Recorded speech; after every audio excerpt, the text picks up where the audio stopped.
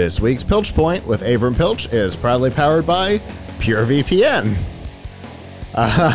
When you're using the internet, whether it be on your computer or your phone, you can't necessarily trust the things you're using.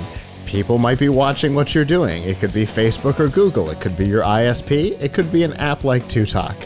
Any of them can be watching your behavior, but with a product like PureVPN, you get some added protection. You get obfuscation of your browsing history. In some cases, you can even encrypt data and your browsing history. And right now, PureVPN is, as they tend to for our viewers, running a deal. If you sign up for a couple of year subscription, you can get the service for as low as $1.88 a month, and that's a great deal. And you can find out about all of the discounts that are available right now, and get a free trial of the service by going to pilchpoint.live/purevpn. So it's the end of the year, Avram. It's also the end of the decade. Indeed it is, which is crazy to think. In just a couple of days, it went by so 20s. fast. Indeed. Yeah, it's really weird to think that we've been doing this show in just a couple of days. We will have been doing it in 3 decades. Wow. Crazy time. Uh-huh. So, wow, time really flies. So, it just seems to me like decades, maybe it's just because I'm not as in touch with like youth culture and popular culture as I was when I was younger. But it just seems like the zeros and the tens didn't really have like a style and character like the 70s, 60s, 70s, 80s, and 90s. Sure. Other than maybe the Roaring 20s. What is the... But that, right. That's a... But I mean... That decade is its own special thing. What I mean is like almost every decade from the 20s through 2000, you could sort of say there was something that's symbolic of it. Like, the Roaring 20s, you have flappers and, excess, and then the 30s, the Great Depression, 40s, war, 50s, a certain...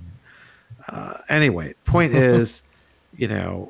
I don't know. I can't, I don't know. Like, I know a lot of people are like, yeah, I want to listen to some 80s music. I don't know. Are there going to be people who are going to be like, give me some 10s music. Give me Old Town Road. Anyway.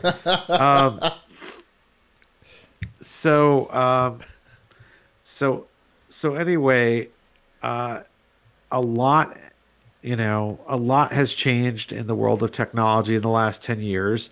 And at Tom's Hardware, we put up an article on Friday about the most influential tech products of the 2010s.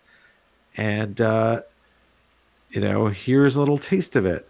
So one thing we found really influential was AMD's first Ryzen chip, the Ryzen 1800X, really brought AMD back into being a serious competitor in CPUs, where it was just kind of only making bargain basement types of chips for a long time. Yeah. And Ryzen actually put it in direct competition with Intel's fastest chips. And it's been so when the Ryzen 7 1800X debuted in 2017, and it had 8 cores and 16 threads, and it was like half the price of what you would pay for something with that much multitasking from Intel. It really made a dent, and now we obviously see just tremendous growth for AMD. Another thing, of course, you'll forgive my continuous... Their stock is through the roof since the Ryzen chips. Yep, that is, and in a lot of ways they're ahead of Intel now. They have 7 nanometer process. Mm-hmm. Intel can't even produce 10 nanometer at scale. So obviously I'm we all know I'm a big fan of the Raspberry Pi. That came out in 2012, and I think was a huge influence. It's been a very influential product in all of its iterations. It's really inspired and really, given a huge boost to the maker movement, to people building things like robots and home IoT devices, to kids learning how to program and things like that, and to what we expect from a cheap computer and a small single board computer. For $35, you can get a really, really powerful device in the Raspberry Pi 4, and you can use it for everything from surfing the web, which is not really the best use of it, to using to building a security camera, a robot, a web server. So that's obviously a very influential product and often copied. Another thing that really came to life in the last 10 years is variable refresh monitors. It was, in 2013, NVIDIA first introduced G-Sync, which was closely followed by AMD's FreeSync. And now we generally call the whole thing adaptive sync. But the idea of having your video card synchronized to your monitor's refresh rate so that you don't have screen tearing is very mainstream now. And 10 years ago, who would have thunk of it?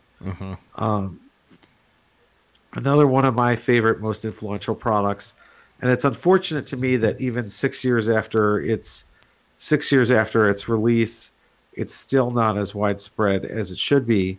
But USB Type-C is definitely one of the most influential products of the tens.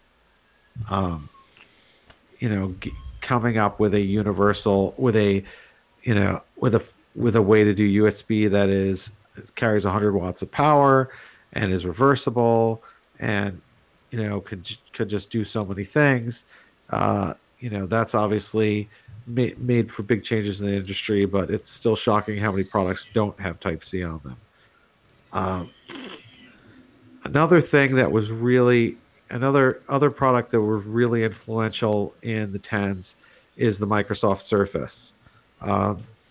Whether you want to talk about the original Surface that was running not real Windows RT, or the Surface Pro, the fact is Surface inspired, a whole form factor, a whole bunch of imitators trying to have a tablet with a lightweight keyboard cover, including Apple's iPad Pro. So that has been an extremely influential product. In the studio right now, there are two of them. Exactly. So, you think about things that are, what are some of the products that really stand out to you, Scott? That really stand out to you as having sort of changed the industry? When you mentioned this at the beginning of the show, I had not looked at the list yet, and the first thing that came to mind for me was USB-C. So I'm definitely with Andrew on that one, because I see his name on that one on the list now. I definitely 100% agree on that one. I think not just the fact that it's way easier to plug something in, right? Which of course it is, but I think that's a bonus. No more do you have the situation where you only get it on the third try, which is, it's going to ruin a lot of memes, but that's. But the more universal nature of it, it's not micro on some things and full size on other things, and A on this and B on that. Nope, everything's C, and I think that's a really great idea. You can run video over it and all kinds of stuff. But I think the wider variety of hardware, right? It used to be, whether that be, the Surface technology, the Surface devices. Somebody's unhappy, huh? Sorry. I hear somebody unhappy in the background. Whether that be the Surface devices adjusting the overall landscape of computers, or AMD coming out of their slump from their their inability to transition from flip phones and feature phones to smartphone processors. They seem to take a full decade to come out of that. The wider variety of hardware. You've got everything from your traditional big, powerful, beefy gaming desktops and laptops all the way down to the Raspberry Pi and the Arduino. And they're readily available. No longer do you have to be like an oddball consumer to go hunting for that powerful gaming laptop. It used to be a real pain. This time last decade, if we were talking about this in 2009, it wasn't that easy for a regular consumer to hunt down a powerful, beefy gaming laptop. But today, you can get them at Walmart. You know what I mean? I just think the variety of hardware that has come out of this decade has been probably the biggest influence. And I think that has to do with the technology getting smaller, right? We've got so much stuff that's been able to get smaller and more powerful in a smaller piece. So, miniaturization might be my thing for the decade. That might be the biggest technology now that I think it out. Yeah. I mean, if you take that trend and you extend it, think about even now, while they're readily available, gaming laptops are still fairly heavy, and you can't actually game on them unplugged. Usually, the video card throttles, and you can't really play just on battery power. You could use it as a computer, but it's usually integrated graphics or something when you're on battery power. So, that to me says like that's the next step is, can you actually play wirelessly? Can you actually play unplugged? And that I think requires some advances in terms of either better integrated graphics or more power efficient discrete. Yeah. I can see that we're not going to really, battery technology is not going to provide the solution. It's going to have to be power efficiency. Sure. And the other thing that I think is going to be the technological takeaway from the 2010s is going to be virtualization.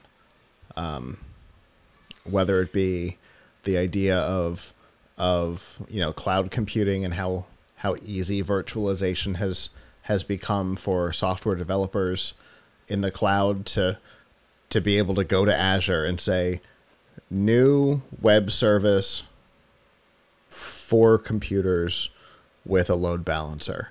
Walk away, and 8 minutes later, it's ready to publish to. That's crazy. And the fact that you can scale that machine from 1 core to 16 core in about 3 minutes, that's insane. And when Bill Gates and Jerry Seinfeld were walking out of the mall with a pair of shoes, and somebody said, "To the cloud," I know that this isn't what they were talking about. But I think if you look at how many things it has made possible, Project xCloud and Google Stadia and things like that on the gaming side, that ability to take some of the load off of the computer and put it somewhere else. We talked to a company at Collision this year that was doing something similar, but not really, for VR and AR, where they were kind of offloading some of the rendering so that the hardware didn't have to be as beefy in a headset. Just the idea of virtualization, the ability to push stuff, hard stuff off site, and be able to do it remotely and just push the results back down. I think that'll be one of the takeaways for this decade.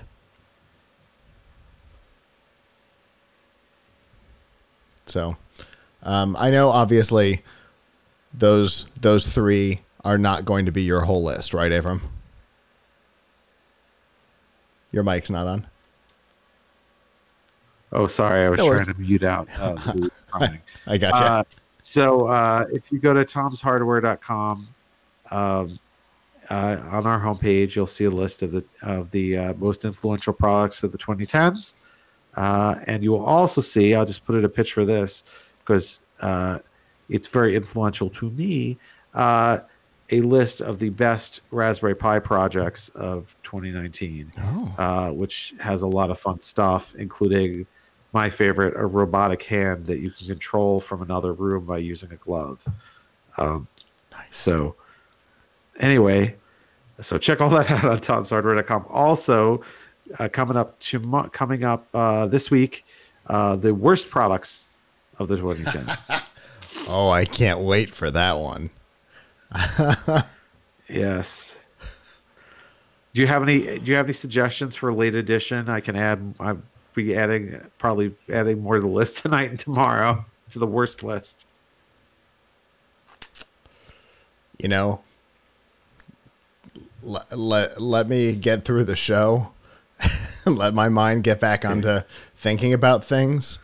Because I was prepared for the first question. I wasn't prepared for the second one. Okay. Got it. I prepped myself.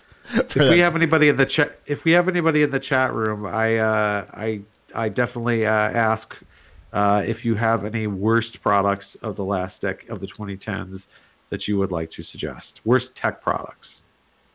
Sure. Well, I'm looking forward to that one because, sometimes Schadenfreude can be fun. Indeed. From a personal perspective, it doesn't really quite match the caliber that we're looking for, and I can definitely appreciate that. But from a personal perspective,